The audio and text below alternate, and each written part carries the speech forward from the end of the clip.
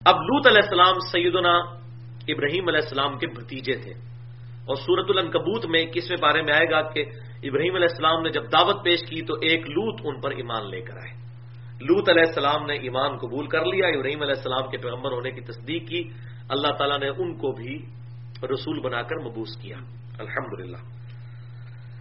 وَلُوطًا، اور لوط اذ قال لقومہ، جب انہوں نے اپنی قوم سے کہا، یہ بحر مردار جو ہے ڈیڈ سی، اس کے کنارے پر صدوم نامی ایک بستی تھی اور کچھ اور بستیاں بعد تھی، ان کی طرف اللہ تعالیٰ نے ان کو پیغمبر بنا کر مبعوث کیا۔ رہنے والے وہاں کے نہیں تھے، اوریجنلی یہ فلسطین کے رہنے والے تھے، لیکن اللہ تعالیٰ نے ان کو وہاں پر بھیجا کہ آپ جا کر وہاں کی پر توحید کی دعوت دیں، اور ان کے اندر ایک بہت بڑی خرابی آ چکی تھی جس کا ذکر آئے گا، اس میں ان کی اصلاح کریں۔ تو لوط علیہ السلام نے اپنی قوم سے کہا، اتأتون الفاحشۃ ما سبقکم بها من احد من العالمین، اے میری قوم کیا تم وہ بے حیائی کا کام کرتے ہو جو تم سے پہلے دنیا میں کسی نے بے حیائی نہیں اس طرح کی۔ یعنی انڈیویجول لیول پہ تو ہوموسیکچولیٹی موجود تھی، لیکن اس کو ایز اے پروفیشن اڈاپٹ کرنا اور پوری قوم کا مرد کے ساتھ بدفعلی کرنا، ایز اے قوم پوری قوم کا ایک ہی کام کرنا عورتوں کو چھوڑ کر، یہ پہلی دفعہ قوم لوط نے کیا۔ اسی لیے اس عمل کو بھی، بدفعلی کے عمل کو، عمل لواطت کہا جاتا ہے، لوط علیہ السلام کی قوم کا عمل۔ تم نے وہ بے حیائی کی ہے کہ جو تم سے پہلے اہل عالم میں کسی نے نہیں کی۔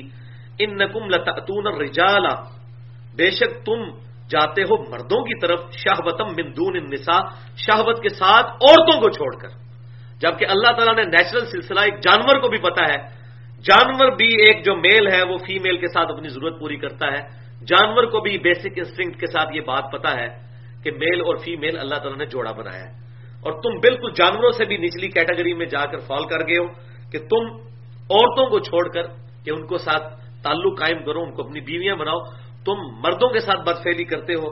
بل انتم قوم مسرفون، بلکہ تم تو حد سے بڑھ جانے والی، اسراف کرنے والی قوم ہو۔ وما کان جواب قومی، اور ان کی قوم کا جواب بجائے یہ کہ وہ حق بات کو قبول کرتے، ان کا جواب نہ ہوا مگر یہ کہ ان قالوا اخرجوہم من قریتکم، کہ نکالو لوط کو اپنی قوم سے باہر نکال دو، اس بستی سے باہر نکال دو۔ انہم اناس یتطہرون، یہ تو بڑا پاک باز بنتا پھرتا ہے، اس کو بڑا پاک رہنے کا شوق ہے، اس کو نکالو اس بستی سے باہر۔ یہ ہمیں سمجھ رہا ہے کہ ہم گندے کام کر رہے ہیں، تو اگر ہم گندے لوگ ہیں تو ہمارے اندر کیوں رہتا ہے ہماری بستی چھوڑ کر چلا جائے۔ اب میں پریزنٹ اس طرح کر رہا ہوں، ظاہر انہوں نے تو یہ تو نہیں کہا ہوگا کہ آپ حضرت مہربانی فرما کے یہاں سے تشریف لے جائیں، اس طرح تو انہوں نے گفتگو نہیں کی ہوگی، اسی بدتمیزی کے انداز میں کی اور اسی طرح اللہ تعالیٰ نے نقل کیا کہ اس کو بڑا پاک باز بننے کا شوق ہے، نکالو اس کو اپنی بستی سے باہر۔ بولے اعوذ باللہ تعالی۔ فانجیناہ واہلہ، تو ہم نے نجات دی اس کو اور اس کے گھر والوں کو، الا امرأتہ، مگر اس کی بیوی وہ نہیں بچی۔ لوط علیہ السلام کی صرف 2 بیٹیاں ان پر ایمان لے کر آئیں، پوری قوم میں سے کوئی ایک مرد بھی، ایک عورت بھی ایسی نہیں تھی جو لوط علیہ السلام پر ایمان لے کر آتی۔ اس کی ڈیٹیل ہمیں تورات میں ملتی ہے، اسی لیے آپ دیکھ لیں اللہ تعالیٰ نے کہا ہم نے نجات دی اس کو اور اس کے گھر والوں کو، ورنہ ہوتا پچھلی آیات میں ہم نے دیکھا کہ ہم نے ہود کو نجات دی اور اس کے ساتھ اس کی قوم کو بھی نجات دی جو اہل ایمان تھے، یا اہل ایمان بھائیوں کوئی بھی نہیں تھا، سوائے 2 بیٹیاں لوط علیہ السلام کی، وہ ان پر ایمان لے کر آئی، اپنی بیوی بھی ایمان نہیں لے کر آئی۔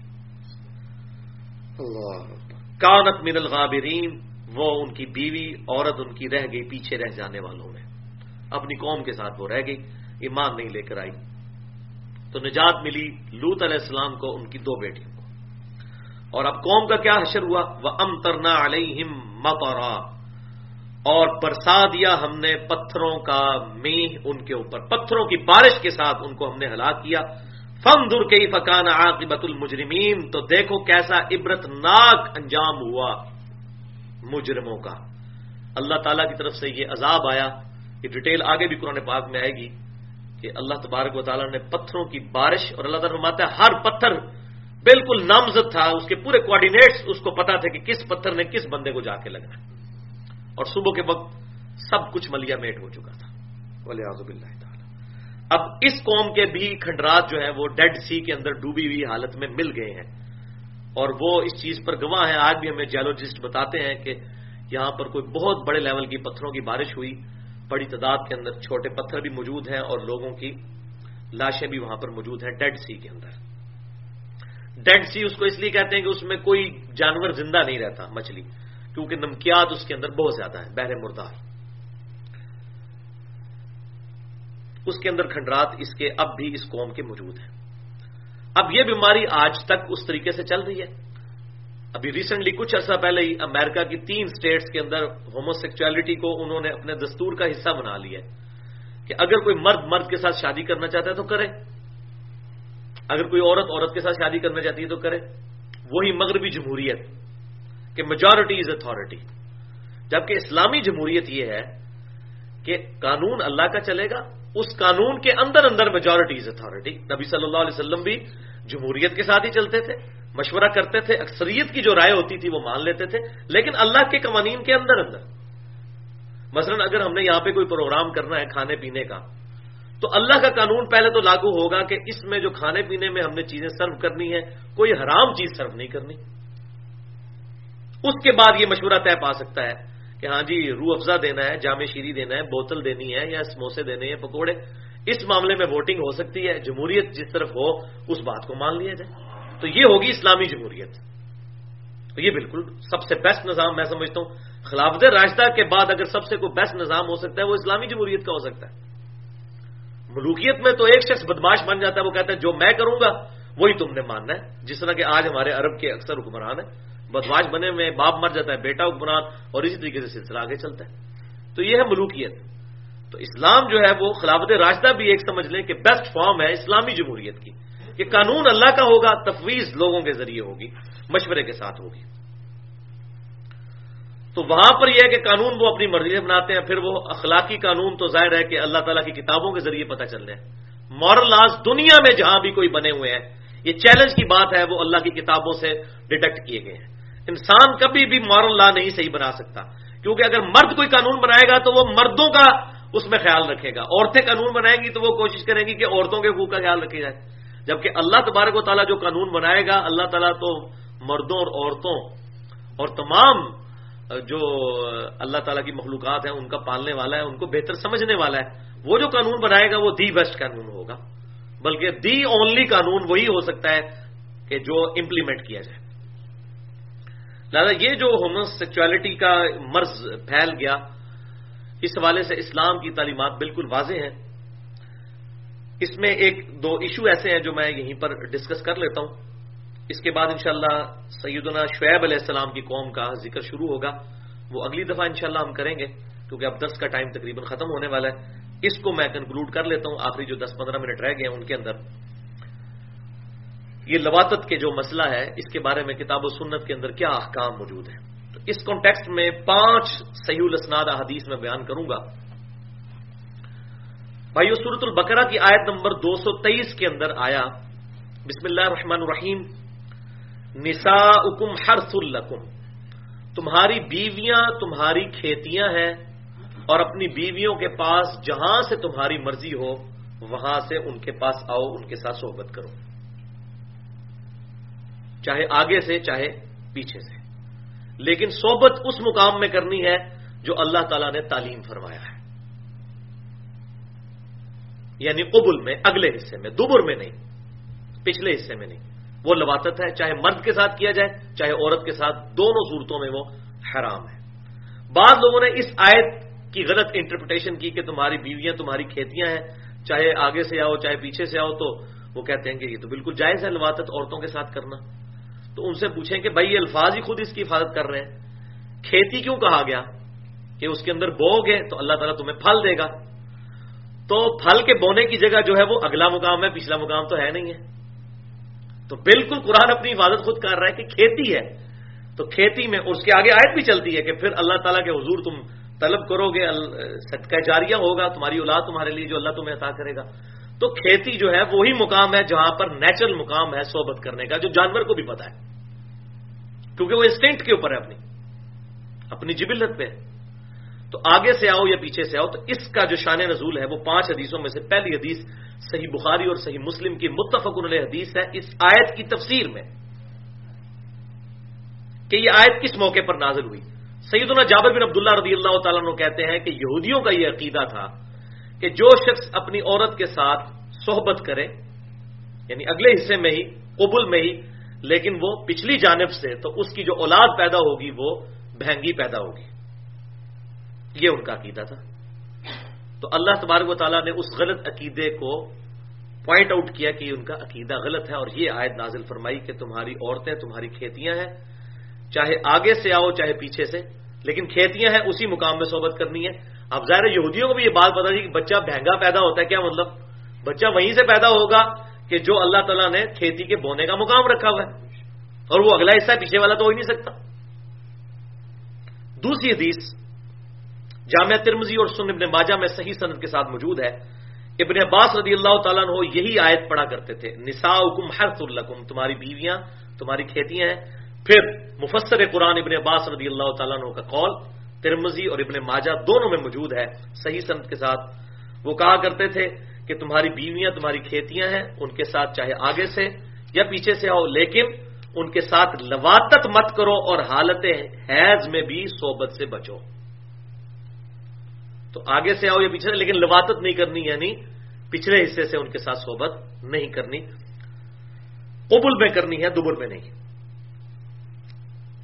تیسری حدیث بھی جامعہ ترمذی اور سنن ابن ماجہ میں صحیح سند کے ساتھ موجود ہے کہ آپ صلی اللہ علیہ وسلم نے فرمایا بے شک اللہ تعالی حق کہنے سے نہیں شرماتا, تم اپنی عورتوں کے ساتھ پیٹھ میں مباشرت مت کرو. یعنی اب یہ جو مسئلہ میں بیان کر رہا ہوں, اس کسی کے ذہن میں کوئی شیطان گزر کہ پتہ نہیں کون سی بے حیائی کی باتیں کر رہے ہیں, تو وہ آپ صلی اللہ علیہ وسلم نے خود کلیئر کر دیا ہے کہ بے شک اللہ تعالیٰ حق کہنے سے نہیں شرماتا, یعنی اللہ تعالیٰ نے مجھے یہ بات تعلیم فرمائی ہے میں تم تک پہنچا دوں کہ اپنی عورتوں کے ساتھ پیٹھ میں ان کے ساتھ صحبت نہ کرو, لواطت مت کرو. بالکل کلیئر ہو گیا. چوتھی حدیث کی بڑی کریٹیکل حدیث ہے, میں اس کا انٹرنیشنل نمبر بھی بتا دیتا ہوں. سنن ابی داؤد میں انٹرنیشنل نمبرنگ کے مطابق 2162 نمبر حدیث ہے کہ آپ صلی اللہ علیہ وسلم نے فرمایا جو شخص اپنی بیوی کے ساتھ پیٹھ میں صحبت کرتا ہے, لواطت کرتا ہے, وہ ملعون ہے, یعنی اس پر اللہ تعالیٰ کی لعنت ہے. اور یہ سب سے سخت بات کسی کے بارے میں کی جائے تو یہ ہے کہ وہ لعنتی ہے. لعنت کا مطلب پتہ کیا ہے؟ اللہ کی رحمت سے دور. تو جب اللہ کی رحمت سے دور تو محض اعمال کی بنیاد پہ تو کسی کا بیڑا پار نہیں ہونے والا. ہمیں اللہ کی رحمت کی تو ضرورت ہے. بخاری اور مسلم کی متفق علیہ حدیث ہے کہ کوئی شخص محض اپنے اعمال کی بنیاد پر جنت میں داخل نہیں ہو سکتا. ایک صحابی نے بڑی جرت کر کے عرض کیا اللہ کے رسول کیا آپ بھی؟ فرمایا ہاں میں بھی, جب تک میرے رب کی رحمت مجھے ڈھانپ نہ لے میں بھی جنت میں داخل نہیں ہو سکتا محض اعمال کی بنیاد پر. تو وہ ملعون ہے جو لواطت کرتا ہے اپنی بیوی کے ساتھ. پانچویں حدیث جامعہ ترمذی کی صحیح حدیث انٹرنیشنل نمبرنگ کے مطابق 1165 نمبر, یہ کریٹیکل حدیث ہے کہ آپ صلی اللہ علیہ وسلم نے فرمایا اللہ تعالی قیامت والے دن ایسے شخص کی طرف رحمت کی نظر بھی نہیں فرمائے گا جو کسی عورت یا کسی مرد کے ساتھ بدفعلی کرے اور قوم لوط کا سا عمل کرے.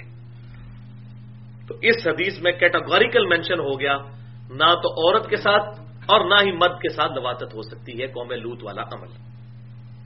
تو یہ 5 حدیثیں اس کانٹیکسٹ میں تھی, میں نے ضروری سمجھا کہ بیان کر دوں. آخر میں 2 حدیثیں اس کی سزا کیا ہے اگر کوئی یہ کر بیٹھے تو. وہ 2 حدیثیں جامعہ ترمذی میں انٹرنیشنل نمبرنگ کے مطابق 1456 اور سنن ابن ماجہ میں 2561 نمبر حدیث ہے کہ آپ صلی اللہ علیہ وسلم نے فرمایا تم جس کسی کو بھی قوم لوط کا سا عمل کرتے دیکھو تو فاعل اور مفعول دونوں کو قتل کر دو. اور ظاہر یہ اسی صورت میں ہوگا کہ اگر اس کے ساتھ زبردستی نہ ہو رہی ہو, بالکل وہ رضا کے ساتھ کر رہے ہوں. ظاہر ہے کہ اگر کوئی زبردستی کسی کے ساتھ کرتا ہے پھر تو جو کرنے والا ہے اس کو قتل کیا جائے گا, دوسرے کو تو نہیں. یہ کانٹیکسٹ یہی ہے کہ جو بندہ اپنی رضا کے ساتھ, جیسے کہ آج کل ہوموسیکچویلٹی کو جائز قرار دے دیا گیا ہے امریکہ کی 3 اسٹیٹس کے اندر, اس کے علاوہ یورپ کے بھی کچھ علاقوں کے اندر, تو فاعل کو اور مفعول کو قتل کر دو قانونی طور پہ, خود نہیں قانون کو ہاتھ میں لے سکتے. یعنی یہ قانون اسلامی سزا اس کی بتائی آپ صلی اللہ علیہ وسلم نے.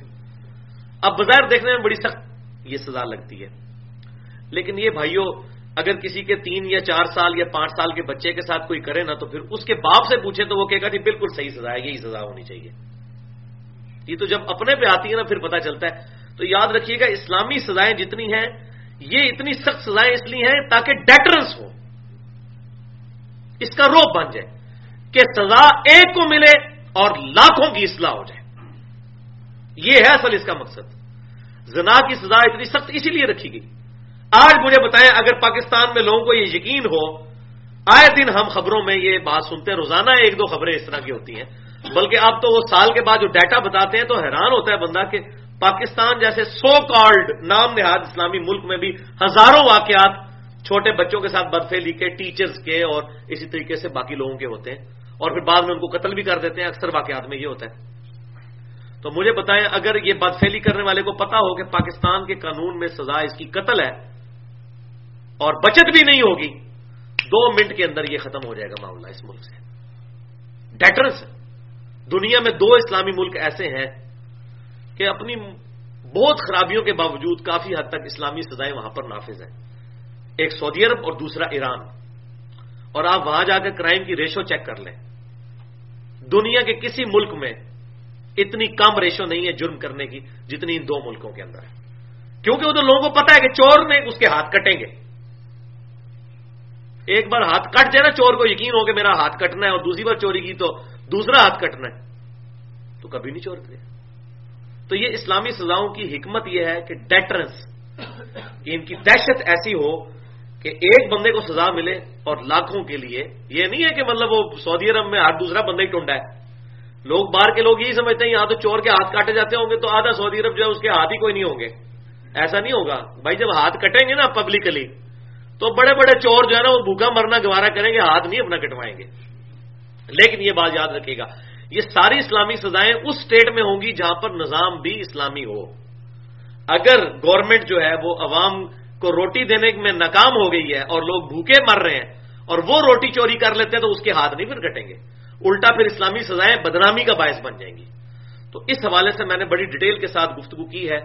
مسئلہ نمبر 46 کے نام سے اسلامک سزائیں جو ہیں اور ان کا فلسفہ اور ان کی حکمت کیا ہے، اس میں نے ڈیٹیل کے ساتھ یہ ساری باتیں بیان کی ہیں الحمدللہ. مسئلہ نمبر 46 کے نام سے اہل سنت پاک.com پر 720085 یوٹیوب کے چینل کے تھرو میری گفتگو اپلوڈ ہے. تو یہ اسلامی سزاؤں کا ہے فلسفہ. اسی کانٹیکسٹ میں دوسری اور آخری حدیث وہ جامعہ ترمذی میں 1455 اور سنن نبی داؤد میں 4464 نمبر حدیث ہے کہ آپ صلی اللہ علیہ وسلم نے ارشاد فرمایا جو شخص چوپائے کے ساتھ بھی بدفعلی کرے تو اسے بھی قتل کر دو. اس چوپائے کو بھی، جانور کے ساتھ بھی کوئی بدفعلی کرتا ہے، اور یہ تھیوریٹیکل باتیں نہیں ہیں، ہو رہا ہے ہمارے معاشرے میں، یہ عام ہے. وہ تو جس کی فیلڈ نہیں ہوتی اس کو نہیں پتا ہوتا، ہمیں بھی نہیں پتا ہوتا، لیکن جب کوئی باتیں سننے کو کہیں ملتی ہیں تو پھر پتا چل جاتا ہے. تو چوپائے کو بھی قتل کر دو اور اس فیل کرنے والے کو بھی قتل کر دو. تو ابن عباس سے کسی نے پوچھا کہ یہ بتائیے کہ اس جانور کو آپ صلی اللہ علیہ وسلم نے قتل کرنے کا یا ذبح کرنے کا حکم کیوں دیا، قتل کرنے کا؟ تو ابن عباس نے کہا کہ میرا گمان یہ ہے، میں نے آپ صلی اللہ علیہ وسلم سے تو نہیں پوچھا، لیکن میرا گمان یہ ہے کہ آپ صلی اللہ علیہ وسلم اس چیز کو ناپسند فرماتے تھے کہ ایسا جانور جس کے ساتھ اس طرح کی برائی ہو اس جانور سے لوگ فائدہ اٹھائیں یا اس کے گوشت کو کھانے کے طور پر استعمال کریں. اور یہ تقوی میں لائی کرتی ہے چیز. صحیح سند کے ساتھ مصنف ابن ابی شیبہ میں موجود ہے کہ ابن عمر رضی اللہ تعالیٰ عنہ اس جانور کا گوشت نہیں کھاتے تھے جس کو قبلہ رخ کر کے قربان نہ کیا گیا ہو. حالانکہ قبلہ رخ کر کے قربان کرنا ایک سنت ہے، اگر کوئی ویسے ہی کر لیتا ہے قربان، صرف وہ شرط اس کے لیے بسم اللہ واللہ اکبر پڑھنا ہے. اب مرغی ہم جو ذبح کروانے کے لیے جاتے ہیں تو کتنے لوگ ہیں جو قبلہ رخ کا اہتمام کرتے ہیں، تو جانور تو ذبح ہو جاتا ہے. لیکن ابن عمر رضی اللہ تعالیٰ عنہ کا یہ تقویٰ تھا، وہ کہتے تھے کہ جو جانور چاہے وہ کوئی مرغی ہے یا کوئی بکری ہے، اگر قبلہ رخ اس کو کر کے نہیں قربان کیا گیا تو اس کو وہ ناپسند کرتے تھے کہ میں نہیں اس میں سے کھاؤں گا. تو اتنی چھوٹی چھوٹی چیزیں احتیاط کرتے تھے. تو تبھی تقوی کا یہ لیول تھا. کئی اسلاف کے بارے میں آتا ہے، صحابہ اور تابعین کے بارے میں، جو ہمیں تاریخی روایتیں ملتی ہیں، واللہ عالم کی سند کیا ہے، لیکن بات دل کو لگنے والی ہے کہ وہ جب بھی جوتیاں اتارا کرتے تھے تو اپنی جوتیاں قبلہ رخ رکھا کرتے تھے. اگر لوٹا رکھا ہے وضو والا تو اس کی جو ٹوٹی ہے وہ قبلہ رخ رکھی ہے. اس طرح وہ قبلے کا بڑا اہتمام کیا کرتے تھے. تاکہ اللہ تعالیٰ کا دھیان ہر وقت انسان کے ساتھ رہے. اور اسی کی ایک ماڈرن فارم یہ تسبیح ہے، چاہے الیکٹرانک کاؤنٹر ہو یا دوسری دانوں والی تسبیح ہو، انسان کے ہاتھ میں رہے تو ہر وقت اللہ تعالیٰ کا ذکر بندہ فی البدی جاری رہتا ہے. یہ عادت بنانے کے لیے بہت اچھی چیز ہے اللہ کا ذکر کرنے کے لیے. تو یہ حدیث بھی اس حوالے سے آ گئی. لہذا یہ ڈیٹرس والی سزا اگر نامزد کر دی جائے، گورنمنٹ یہ ایکشن لے تو کوئی بعید نہیں ہے. یہ تو جب انسان کے ساتھ جس کے ساتھ یہ معاملہ ہو جاتا ہے نا، اس سے اگر کوئی پوچھے تو وہ یہی کہے گا جی یہی سزا ہونی چاہیے جی. ویسے لوگ زبان کھول کے کہتے ہیں اسلامی سزائیں بڑی سخت ہیں بڑی سخت ہیں. یہ تو جب اپنے ساتھ معاملہ آتا ہے نا، پھر بندہ کہتا ہے یار واقعی اس وقت جب انسان کے اوپر اپنے اوپر گزرتی ہے، اس وقت جب انسان کو غصہ آیا ہوتا ہے، پھر انسان کہتا ہے جی واقعی جی ایسے بندے کی تو بوٹیاں کر دینی چاہیے جو کسی بچے کے ساتھ اس طرح بدفعلی کرے. تو بیسیکلی یہ برائی ہمارے معاشرے میں دیندار طبقے میں بھی بہت زیادہ پائی جاتی ہے، عام آدمیوں میں اتنی نہیں ہے جتنی دیندار طبقوں میں ہے. کیونکہ مدرسوں کے اندر عموماً لوگ مدرسوں کے مولویوں پر اعتماد کر کے بچوں کو ہاسٹل میں چھوڑ جاتے ہیں. اب وہ بچے جو ہیں وہ بڑے بچوں کے یا ان استادوں کے رحم و کرم پہ ہوتے ہیں.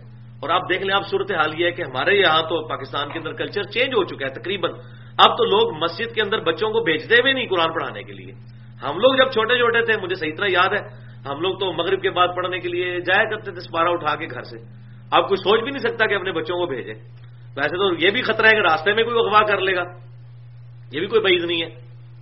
اغوا برائے تاوان بھی عام ہو چکا ہے. اور دوسرا یہ بھی وہ عالم کے اوپر بھی کوئی کسی کو اعتماد نہیں ہے، کیونکہ ان کے سامنے تو عام آدمی کو تو موقع نہیں ملتا، ان کے سامنے تو موقع بھی موجود ہوتا ہے. اور نہ مسجد دیکھتے ہیں نہ مسجد کا احترام دیکھتے ہیں، اور اس طرح کی برائیاں کر جاتے ہیں. اور عام آدمی تو سوچ بھی نہیں سکتا اس طرح کا کام کرنے کا. تو اسی لیے اب لوگوں نے گھروں میں کاری لگوا لی ہے. میں سمجھتا ہوں یہ اچھی چیز ہے. یہ فتنہ ختم کرنے کا یہی طریقہ تھا کہ لوگ گھروں کے اندر خود پڑھائیں، یا اگر کاری لگوانا ہے تو پیمنٹ کر کے بالکل پڑھائیں. اور اس کی اجرت دی جا سکتی ہے. قرآن پاک پڑھنے کی اجرت کے بارے میں تو کوئی اختلاف نہیں ہے. صحیح بخاری کے اندر موجود ہے کہ آپ صلی اللہ علیہ وسلم نے فرمایا کہ سب سے بہترین اجرت جو کمائی جاتی ہے وہ یہ ہے کہ قرآن کی تعلیم کے ذریعے، تو دی جا سکتی ہے، کوئی حرج نہیں اس کے اندر.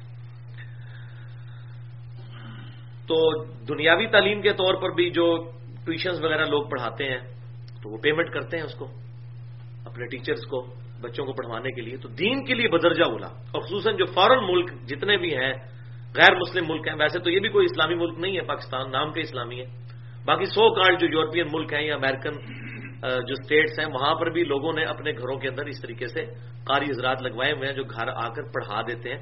بہرحال یہ اب بات آپ مانیں گے کہ اب یہ اس دور کی بڑی برکت ہے کہ آج سے اگر 50-60 سال پہلے آپ چلے جائیں، اس وقت سے لے کر آپ 1000 سال پیچھے تک بھی چلے جائیں، لوگوں میں رجحان نہیں تھا قرآن کو صحیح طریقے سے پڑھنے کا.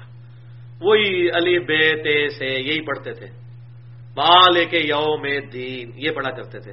لیکن اب آپ دیکھیں کتنی چینج آئی ہے کہ اب ہر چیز پروفیشنل طریقے سے لوگ لرن کر رہے ہیں. جن لوگوں نے خود بھی تجوید نہیں تھی پڑھی ہوئی، ان کے بچے بھی اب آپ دیکھیں تو لوگ اب تجوید کے ساتھ بچوں کو قرآن پڑھاتے ہیں.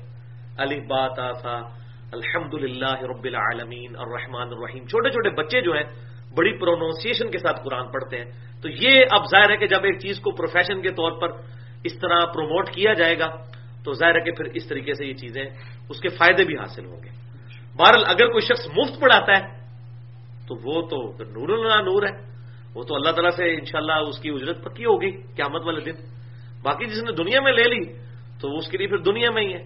تو مفت پڑھاتا ہے تو وہ تو بہت افضل کام ہے. ابھی بھی کئی لوگ ہیں جو مفت پڑھاتے ہیں، انجینئرنگ یونیورسٹیز میں، میڈیکل کالجز میں لوگ وہاں پر مفت ایک دوسرے کو قرآن تعلیم کرتے ہیں.